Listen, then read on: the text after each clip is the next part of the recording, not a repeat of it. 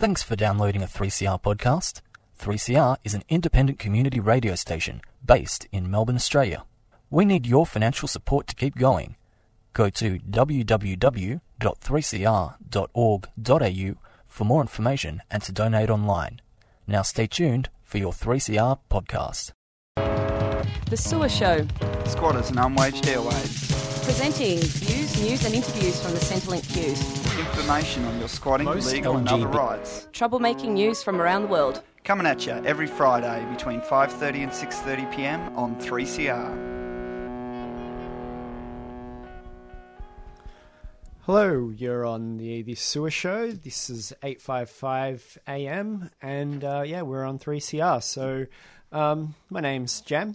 I'll be here hosting the show today, and we've got Luke on the panel, as amazing as usual. And we'll also have someone coming in to the show today called Eric, and they'll give us some lowdown on their experience with the recent IMARC situation that was a big week-long protest.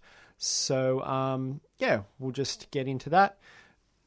And I just wanted to start with an acknowledgement of country, and that basically this country's sovereignty was never ceded, that we pay respects to the Indigenous carers of the land, both past, present and emerging, the elders, and acknowledge that this country is under a systemic oppression of genocide and removing people of culture, and that those communities are amazingly resilient and pushing back on that, which is amazing.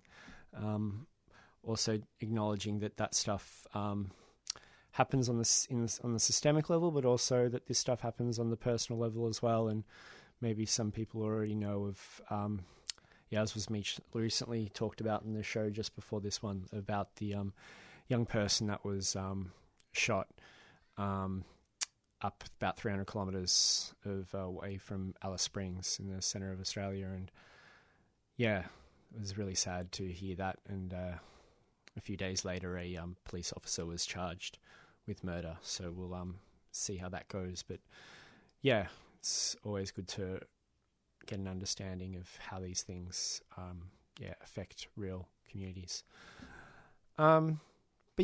Getting on to the rest of the show, we'll just have a bit of a sit and a chat, talk about the IMARC, which is the International Mining and Resource Conference that was held in the lands of the Bunwurrung and Woiwurrung, the lands of the Kulin Nations, which is also known as Melbourne. And basically we'll have a chat about what that conference is. That it is a large conference that was sourced from international and national mining companies coming together to network, talk, run workshops, and really experience extractivism to its fullest in a big conference there, and the uprising of the community to push back on that due to I guess the idea that stuff is not okay unchecked. The mining companies for far too long have gone unchecked. They've been destroying lands. They've been destroying ecosystem. They've been affecting Indigenous cultures across not only Australia but other countries. There's lots of personal stories from Indigenous cultures across South America who have been deeply impacted from mining and the culture of extractivism, which keeps our current system of capitalism going. And that basically people are sick of that I guess being unchecked and going as runaway capitalism and just digging up things out of the ground to make a buck is not something that people are going to stand for anymore. We saw a large amount of people stand together to put a stop to it. So it's a bit of a spiel on what IMARC was. Now maybe we'll talk about what Blockade IMARC was. This was the community pushback on IMARC, and we've got Eric here in the studio. And maybe Eric, you can introduce yourself really quickly and talk about, I guess like how you, found Blockade IMARC, the event. Cool. Thanks, Jam. My name's Eric. I'm a person living in Naarm, and I've been around kind of direct action circles for a few years now. And for a few years, people have actually been going to the conference to do smaller actions, ranging from things like getting in there and jumping on stage and disrupting the talkers and the workshops to a few other little things. But yeah, this year, about 4 months ago, people got together and started talking about trying to organise a mass blockade. And so, I was one of those people, and I think, Jam, you were as well, right? Someone that looked like me, I think, was around there. But I definitely came and stopped by. I definitely checked out the conference. I definitely walked past and had a look at it, and it was quite a big thing. Yeah, so the 3 days of the blockade did get a lot of media, but what probably didn't get talked about in the media was there was 4 months of solid working together and organising from people from different political disciplines and backgrounds, and different groups from around Melbourne, and it was really cool throughout the months before to have all those people working together in a way that perhaps hasn't happened since other large efforts like G20 or S11. So, yeah, definitely. I think riding up to it, there was a lot of talk about inspiration like G20 and S11, which was large community groups kind of working together. Did you want to talk a little bit about, like, obviously without getting into too much detail, but just generally like the different types of people coming together, which I find really fascinating and awesome.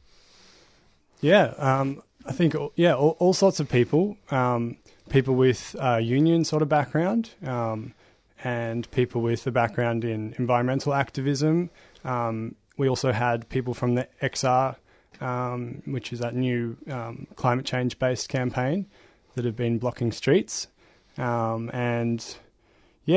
sorts of people, some people with a lot of experience and some people without. And that mix made things sometimes difficult, but ultimately it's what, it's what made the blockade what it was.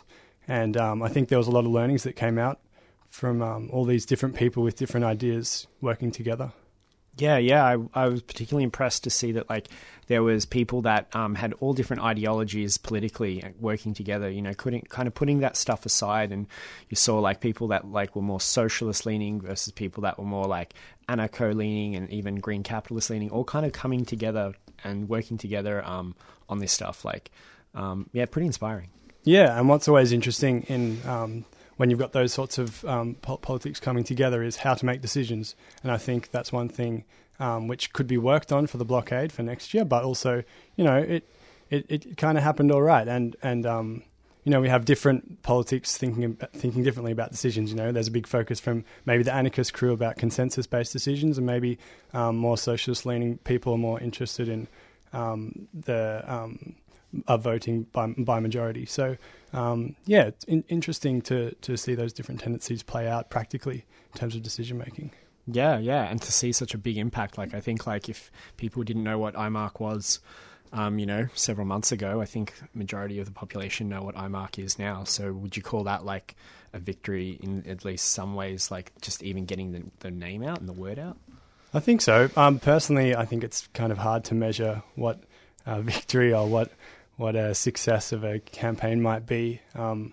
I think for me, I like to maybe think more about what mobilizes the most people, because ultimately the conference did partially go ahead, and even if it was blocked, a lot of these deals will still go on. I think it's more about what sort of movement can we build, and so I think it is difficult to measure success. And certainly people would have seen in the media a lot of the rhetoric was around police interaction and police violence, which did happen, but maybe we could be better at getting the narratives of actually these companies like Rio Tinto and Oceana Gold and what they're doing out there. Yeah, I think we can touch on the police stuff a little bit later in the show, but really I am interested in that. What's going on at an IMARC conference? Like, what's happening there? Why are people interested in like putting a stop to this? Yep, that's a good question. Well, I can touch on a few examples which are particularly absurd. So a big focus of the conference is making the mining industry look green or look progressive.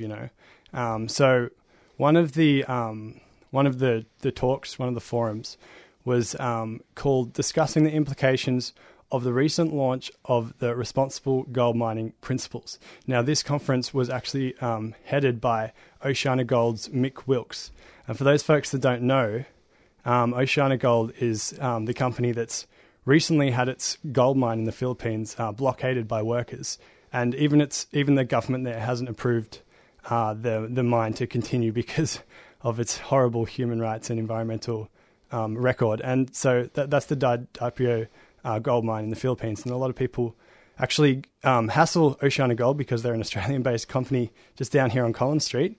But yeah, so this is the kind of absurdity you get. You've got these multinationals running these forums on responsible gold mining principles when meanwhile what's going on with their mines overseas. So that's one example. And you've got Rio Tinto running things on innovative exploration methods. We've got BHP. BHP, people will know, has a terrible record in human rights abuse, and also in workers rights abuses. So they often crash down on worker protests, and when workers get together, they stamp down on that quickly, and they've got a history of that. But at 9:00 on the Tuesday, BHP ran a conference on responsible sourcing, diversity and inclusion, and climate change. So, they're trying to paint themselves as the good guys, basically. Meanwhile, in the past and ongoing, you don't need to do a big Wikipedia search to find out what's really going on. Yeah, that's super important and information that really, I think people want to get, the people want to know what is actually going on with these companies. People might have heard of BHP before, but what's in that underbelly? What are those companies actually doing on the ground? There's a lot of stuff I hear, particularly stuff going on in South America, the indigenous lands that are being affected and the communities being affected over in places like Colombia and other countries. Horrendous stuff. Yeah, that's right. Yeah, and I think BHP are running the Cerrejón mine. I'm not sure if that's the correct pronunciation, but it's the biggest open-cut gold mine in the world, So, yeah, and there's protests there often with Indigenous people spearheading those. And that was one other great thing about the IMARC blockade. From that area of the world specifically, we had, from Latin America, a really staunch activist, an Indigenous woman from the Mapuche group, and it was really good to have people like that who are, because Indigenous people are at the front lines of these struggles. It was good to have their voices there at the blockade itself, and I think that's a really important part of what needs to happen. Yep. Yeah, absolutely. I definitely, there was definitely room there that I saw where there was a voice for people of colour and other cultures and different people across the country and the lands coming together to have a voice and speak out against the IMARC event. And I think that's important to weave that narrative together to make sure that this is not something that's just happening in our backyard. These companies like BHP, that's an Australian company, started in Broken Hill, and it's just would be considered, oh well, there's a local company, but they're actually far-reaching, devastating effects across right on the other side of the planet, hitting people all over. So this is a global issue. This happens in Melbourne, but this is a global problem. And we're on the front lines of that because this is a conference where, like you said, they're running workshops. They're trying to push their greenwash, but they're also I guess making deals there. There's lots of meetings and I guess getting to know each other, going on there. And so that's where they can introduce each other from different companies, close some deals, talk about how they can mine infrastructure, and mine the planet even more effectively and destroy things more efficiently. So it's really good that you're lifting the lid and kind of opening that up, and that's something that's part of the conversation. And it's not just about police violence, obviously. But obviously that did happen though, and it definitely wouldn't be worth talking about IMARC without like at least touching on that situation. Like there was people of different cultures there. I think even like a person that was not Australian but South American that was even hurt by a horse, I believe, like a police horse. So there was lots of people in the community that were hurt. I guess like from someone that was there at ground zero, what was your like, I guess, impression or like thoughts on like how that was handled? These people that had come saw how these bad companies, you know, applied their business model and seeing how they destroy lives and the environment, and then community members come to face them to say, hey, we're not happy with that. And they're like, how do you think the police dealt with that? Yeah, well, I think it's worth saying that the police knew that we were coming. It was an open blockade call out for people to come and join, and we'd been planning it for months. They definitely knew it was on, and they'd planned for that. But they didn't just plan like they might usually. From day one, from the Tuesday when we were hard blockading, we saw police obviously having orders from above to be particularly brutal and kind of pushing their own legal kind of what they're legally supposed to do in terms of their actions from the start. So yeah, it was, if for anyone else that was there, or if you weren't there, even just looking at the footage on social media, you can see that, yeah, there's a few cops maybe that are a bit heady, or, you know, we all saw that the symbols which a few cops were throwing around, which are very questionable. But overwhelmingly, it seemed quite clear that there was orders from higher up to really clamp down and protect these mining corporates. And that, you know, I think that speaks to it's just a raw kind of distillation of how power is working in our current society, you know. That's my own view of it. Because, yeah, I haven't seen a police response like that before. And certainly, you know, we weren't actually blocking a road like XR had been for the last few months. We weren't particularly in a dangerous position at all, which they often claim that protesters are. We just saw police kind of stepping out of their way to cause trouble, really. And, yeah, you can read into that what you want, I suppose, but no surprises with who they're protecting, I suppose. And you wonder about what conversations happen behind closed doors. Yeah, totally. You kind of you do like kind of make that analysis of like, okay, when the protesters are targeting a small company or just standing out on the street, just blocking a road, they're not interfering with millionaires or billionaires. That's something that the police doesn't come down violently. But the second you stand outside of a conference where millionaires are standing and meeting up, all of a sudden, you know, even just standing and having a single chant is enough to get you know, a brigade of police just like charging in at people. And yeah, it's pretty shocking to see and hear about. But yeah, that's kind of, I guess, the pressure that that Blockade IMARC is under, and yeah, whether that like is a measure for maybe hitting a nerve or you know, a raw spot in the system is a good question to ask. But yeah, what we'll do is probably take a little bit of a break. We'll listen to a song. I think like there was a song, I think, by Patti Smith coming up. I think Glitter in Their Eyes, which is, yeah, much better than pepper spray in eyes. So this is definitely a better way of experiencing things in your eyes than what I saw at IMARC. So, yeah, this is Patti Smith. 3CR, always bringing you the latest union news. They're coming after us at the moment. They want to get rid of penalty rates, the big push from businesses. They want to get rid of all the things that you and I have fought for. So there's tens of thousands of jobs gone contracted out to sham contracting arrangements.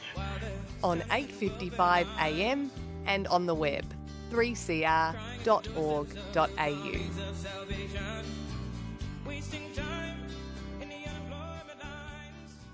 And we're back at 3CR, 8:55 a.m, and you're with the SUWA Show. We're here to talk about IMARC, climate activism, extractivism, Blockade IMARC, what that was about. We've got Luke on the panel being amazing as always, and we've got Eric here that was helping out with that stuff and was there on the day and doing a lot of amazing work. And I guess wanted to, everyone's seen a lot of the more intense things. We talked a little bit about how the police reacted and all that footage, but I was wondering if there was anything else that happened on that day, some other favorite standouts for you of moments that were really positive for you that, kind of inspired you and you saw that was wow, that's cool. Yeah. On the Thursday, which was the last day, and maybe energies were a little bit lower after, a big effort on Tuesday and Wednesday, and everyone getting up at 5 a.m. to be there at 6 in the morning. There was a kind of poignant kind of artistic action where people put on ponchos and had some white shirts which they dipped in paint, and I was a part of that action. And there's about 40 of us that put these ponchos on, lined up, and dipped our shirts in wet paint. And the idea was that we were holding up signs that said "hands off, wet paint!" ! And so we went right in front of the police lines there and locked arms. And that was quite an enjoyable kind of act of defiance. Although at the time, it's a fairly lighthearted thing to do, but things were so heightened the previous few days, we weren't really sure how the police would respond. But it's safe to say that no police got red paint on them. I'm not sure if the paint actually deterred them or if they'd been told again by maybe their higher ups maybe to take a back step on the last day. But yeah, that was quite nice. And other little moments as well. Often, when there's music going on and some dance maybe, or there was a few really nice moments like that. How about you, Jam?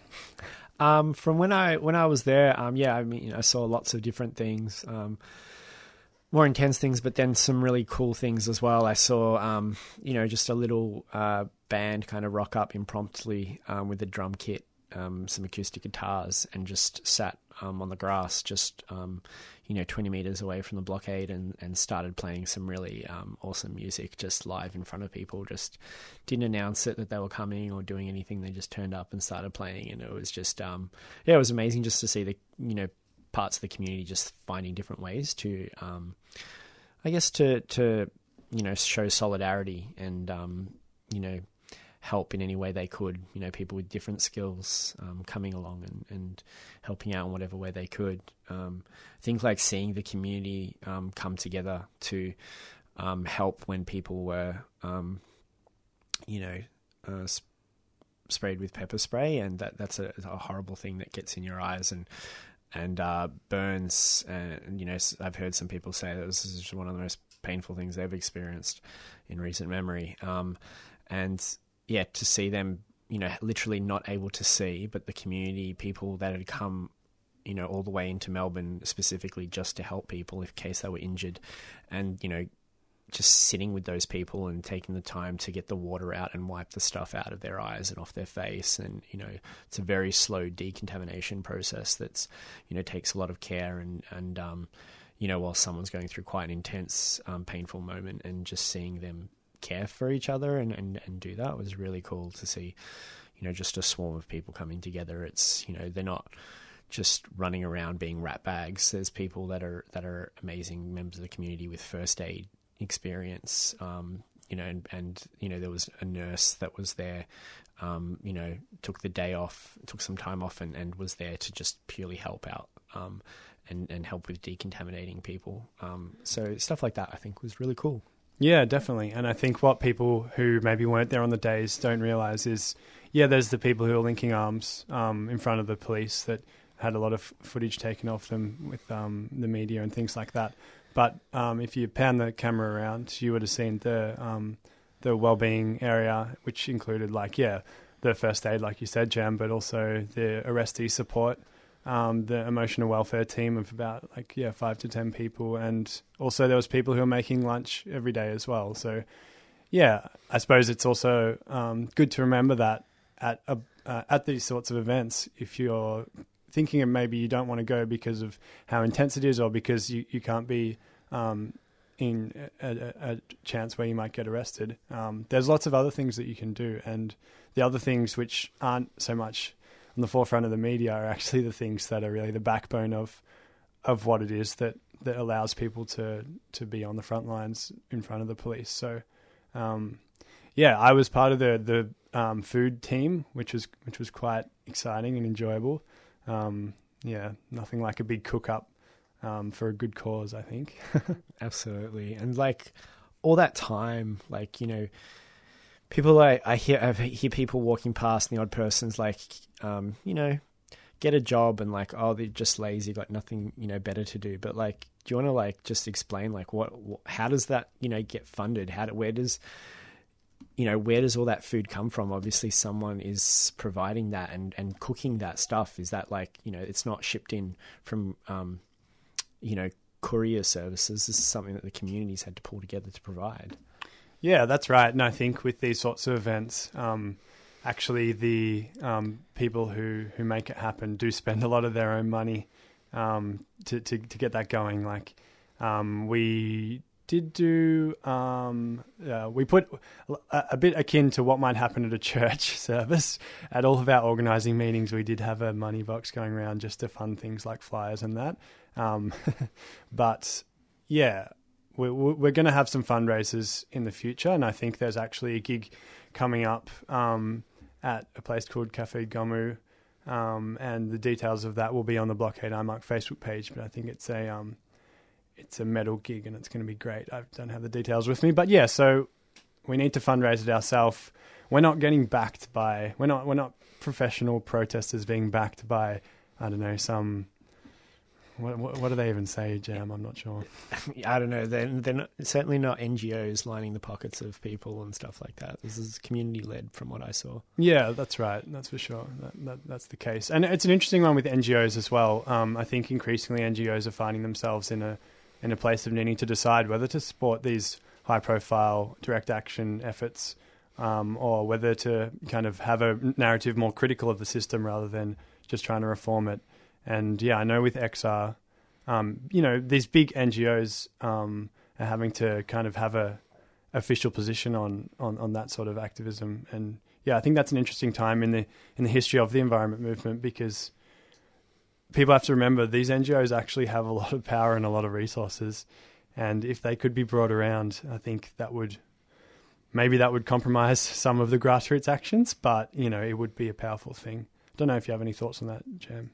I mean, yeah, look, I think if they came in and helped, that would ease the pressure off a lot of people. A lot of people have, you know, had to take time off work and save up money from whatever jobs they have before the event, and then chip in and yeah, do it tough, because paying food for, you know, hundreds of people is a big thing, and providing all these different services. There was like a welcome desk there with lots of things, you know, lots of information, lots of flyers, people like supplies getting brought in. Like that's all off the back and sweat of the average person who comes in and says, I want to do something about this. And yeah, I think if the NGOs wanted to help out, that would be appreciative. But also I think it's really powerful and amazing that it's not necessary. Like still the people can do it either way, and that was really cool and inspiring to see. But yeah, you know, like I said, if there's fundraisers going on, and if you weren't able to make the IMARC, if you thought the IMARC Blockade, if you weren't able to be there through the week because you're at work or you just couldn't for whatever other reason,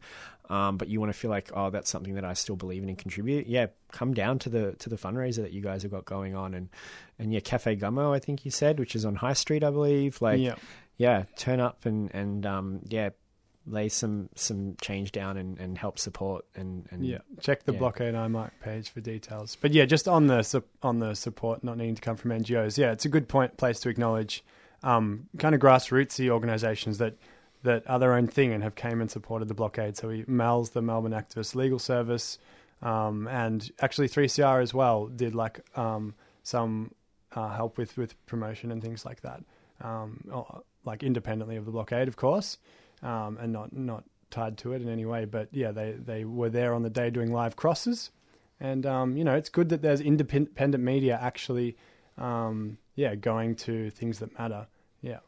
Yeah, absolutely. I think like we'll, on that note, we'll take a little bit of another short little break and, chat more about all those cool things, and interesting thoughts on climate activism and extractivism. The next song we've got up is like an old song. It's like solidly 80s, I think. I saw it before, and I think it's worth having a listen. People that might not be familiar with it, Gen Y people. This is a song, about colonization, about England first turning up and basically the effects of First Nations people due to coming into a land that you consider this is just a place to set up shop. This is a good song with a good message. So this is Solid Rock by Goanna. Most LGBTIQ people experience positive, intimate, and family relationships. However, like cisgendered heterosexual people, some LGBTIQ people experience abuse and violence in their relationships. With Respect is a new family violence service for LGBTIQ plus Victorians, providing counselling and recovery programs for victims and survivors of family violence and help for people using violence who want to stop. With Respect is a partnership between Queer Space, Thorn Harbour Health, Switchboard Victoria and Transgender Victoria. For more information, visit withrespect.org.au or call 1-800-542-847. With Respect is not a crisis service. If you need immediate help, call 000. A 3CR supporter. Hi, we're back with 3CR on 855 AM. This is the SUWA show. We've got Luke on panel and Eric here as a Blockade IMARC goer, and I guess helped organise certain aspects of it with food and other parts of the blockade. I guess something that I've thought that you hear a lot, definitely something that was part of the narrative when people on the other side were getting interviewed, particularly the miners walking into the mining conference. They'd say things. You'd get little sound bites like, where do these people get their shoes from? Where do these people get this from? It's all thanks to mining. And I was just wondering, what's your thoughts on mining as a whole? Because some people are like, well, what can we, we need mining to sustain ourselves, just thoughts, ideas. Yeah, well, I think a lot of people have different opinions on that. But it's a good question. I think I'm personally not opposed to mining, extracting minerals wholesale, but I'm certainly opposed to extracting it in the way that these mining corporations are doing. They're land grabbing, they're stealing value off workers skimming off the top, basically. They're doing it in a way that's extremely unsustainable, and we all know that. The tailings and the land clearing that comes associated with mining on this large scale, done in the way which companies like BHP and OceanaGold have been and continue to do. That for me, that's not the way to go at all. But if I dream about my utopia or something like that, I would love just a really small scale mines which are run by the workers, and all the workers share all the profits of those mines. They're managed well, and yes, maybe the environment does get compromised slightly, but the amount of mining needed is severely reduced, because I suppose in my utopia as well, we don't have planned obsolescence with all the products that these materials are actually being used for. We don't have mass scale consumerism. We've got these minerals being used for need, being used for medical instruments, and being used where it's really needed. And we've got the means of the production essentially is not this corporate model where a few people are benefiting and everyone else is getting screwed, including the plants and the animals. It's a model where it's a lot smaller scale, and also the wealth and the benefit of that extraction is shared. And I just want to say, it is absurd that it's not shared. I mean, it's not like you can go and dig these minerals up again. It's a once-off thing, and the situation at the moment is really it's amazing that it's happening without more people kicking up a stink about it. But I mean, a lot of people are kicking up a stink about it, especially those on the front lines, and that's got to be acknowledged. Indigenous people have been fighting these land grabbing extractivist projects for a long time. But for me, Jam, I'm not wholesale against mining, but I think it's not hard to imagine a world where mining can be done more justly and on a much smaller scale to, we just see the amount of waste in our current system, and you kind of wonder, well, how much of all of that metal that goes into landfill and isn't being recycling could be, recycled with sophisticated and well-managed recycling systems. There's already so much minerals in the waste stream. So yeah, that's my 2 cents. You kind of put that on me. I didn't kind of plan a very scientific response, I suppose. But yeah, I think there's other ways to do things, and these have been well described by different writers and theorists you can look to. And yeah, how about yourself, Jam? I know that it's a question that can divide some people, and yeah, I'm interested in your thoughts. I don't know if people are interested in my thoughts. I generally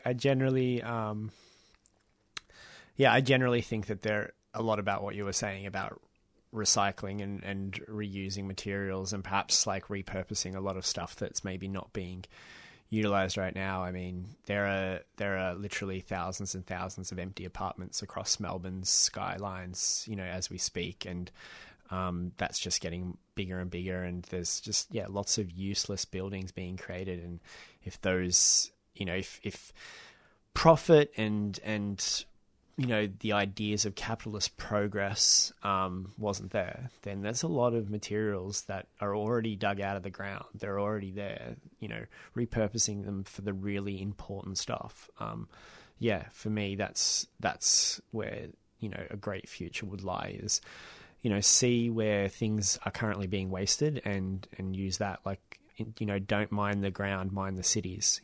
They're big, giant, edifices of steel and other minerals, and there's just an untapped resource there. We don't need to perhaps build these empty skyscrapers, and that's potentially like a big resource gap that we could fill. But yeah, potentially there would be some small, where that wouldn't be fitting the bill for all the resources needed. Maybe there would be some smaller, local co-op run type of setups of shallow mines set up to try to figure out ways of taking some things out of the ground at a minimal harm rate, instead of just these big open cuts, mines that you just go as hard as you can until everything's stripped and the water there is polluted and used up. And the land, the people that are staying and living on that land,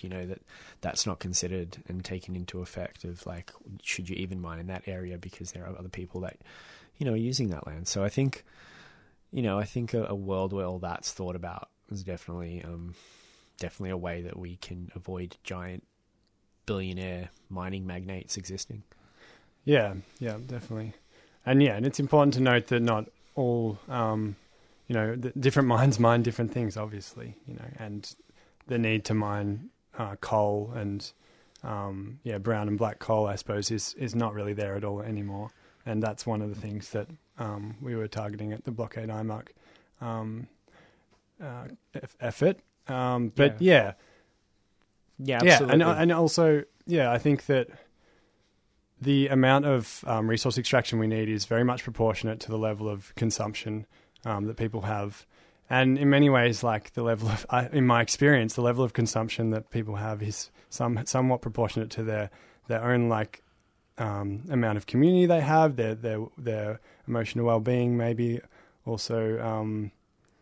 There's all sorts of things that have created this culture where people feel the need to go and buy a new iPhone every year. And I think that without, I think that we need mining if we're not going to challenge that way of doing things.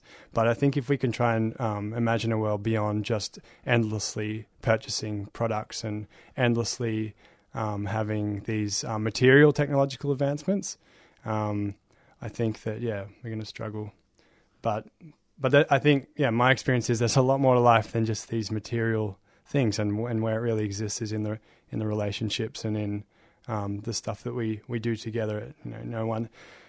There's all those classic quotes about on your deathbed, you're not going to worry about your iPhone and all that jazz. Anyway. No, absolutely. I think a post-consumerist world is something that would help us not need as much minerals being taken out of the ground. And particularly, like you said, at the end of the day, the main thing that was like really,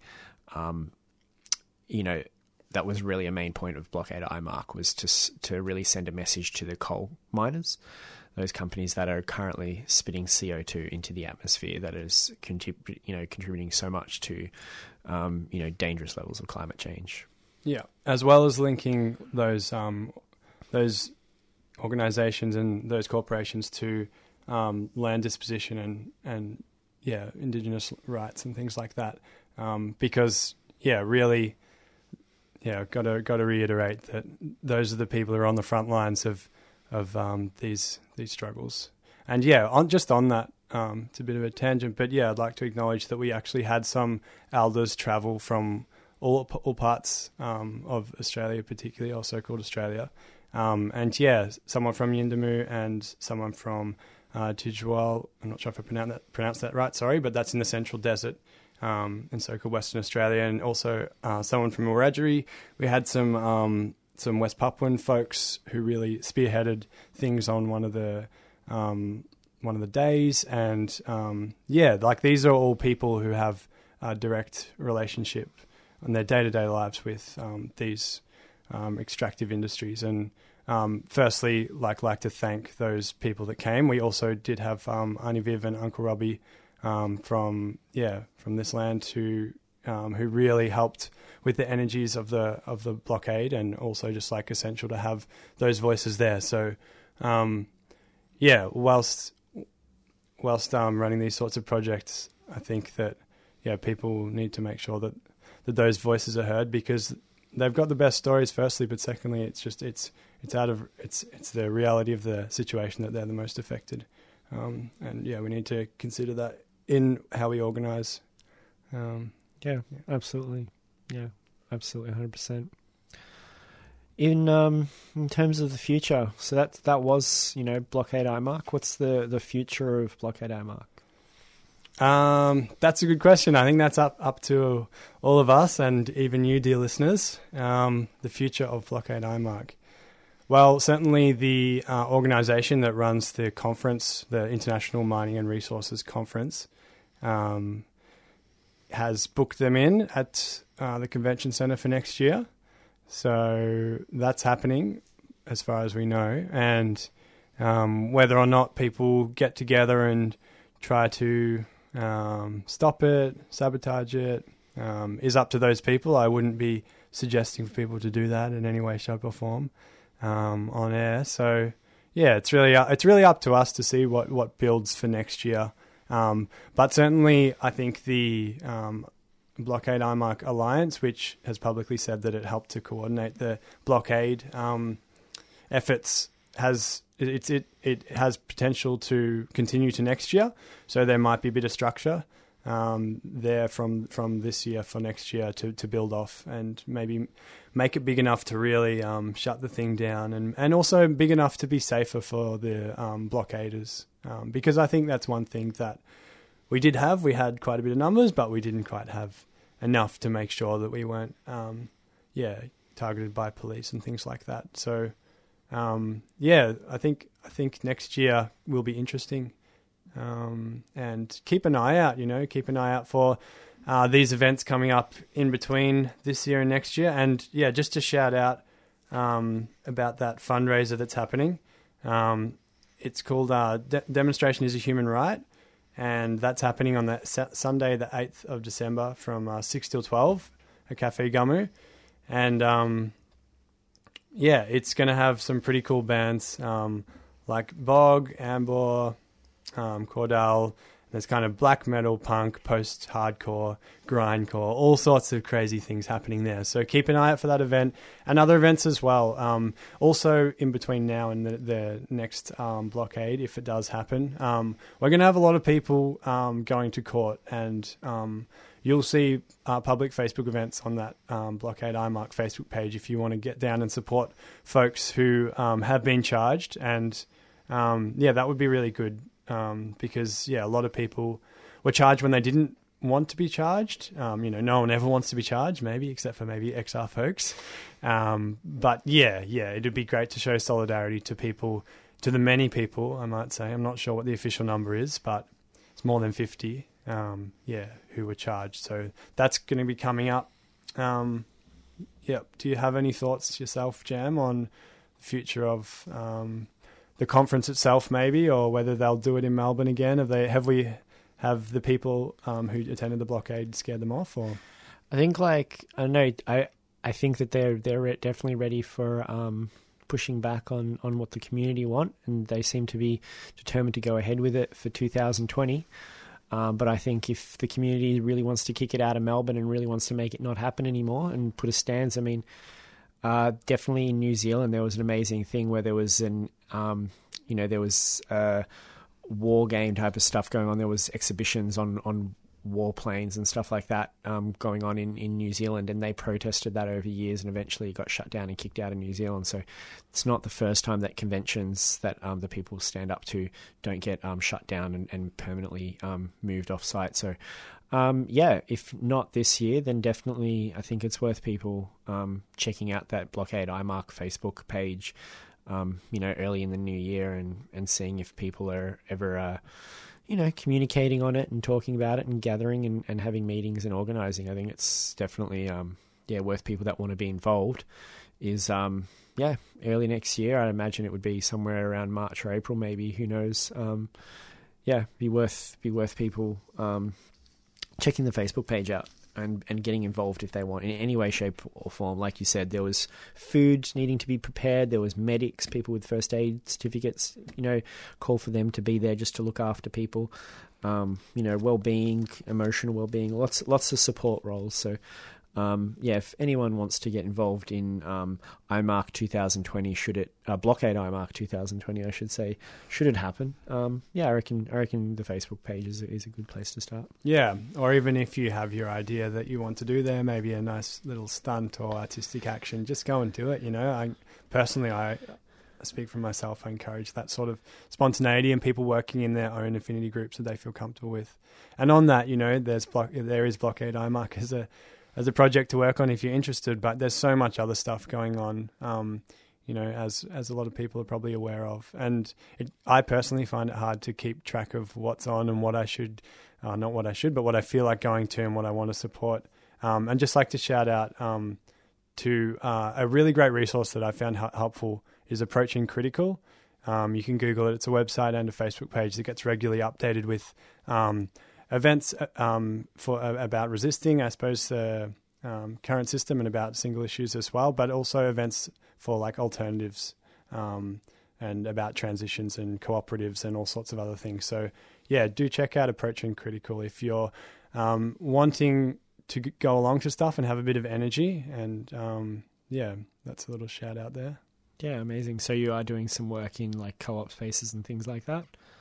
Yeah, personally, that's something I'm pretty passionate about. I think needing to have some sort of monetary income is one thing, and then also wanting to work together with other people in a way that doesn't make me feel alienated from the task that I'm doing lends itself really well to what I'm trying to do, which is part of a co-op that's seeding at the moment. So that's definitely a motivation of this towards this alternative world that we might be able to build, coupled with resisting the current one is my current view. Absolutely. Sounds amazing. Yeah, resisting and also finding alternate ways of, doing, living, I guess, in this current world and future worlds is really important. So commendable stuff, Eric. So, just wanted to say thanks for coming on. Thanks for talking and chatting with us. Thanks for giving us the lowdown on Blockade IMARC and everything that was. And, thanks to Luke, who helped out with the panel and did amazing. And, we'd just like to say goodbye to listeners. Thanks for being with us on 855 AM on 3CR. And, we're the SUWA Show. You've been listening to a 3CR podcast produced in the studios of independent community radio station 3CR in Melbourne, Australia. For more information, go to allthews.3cr.org.au.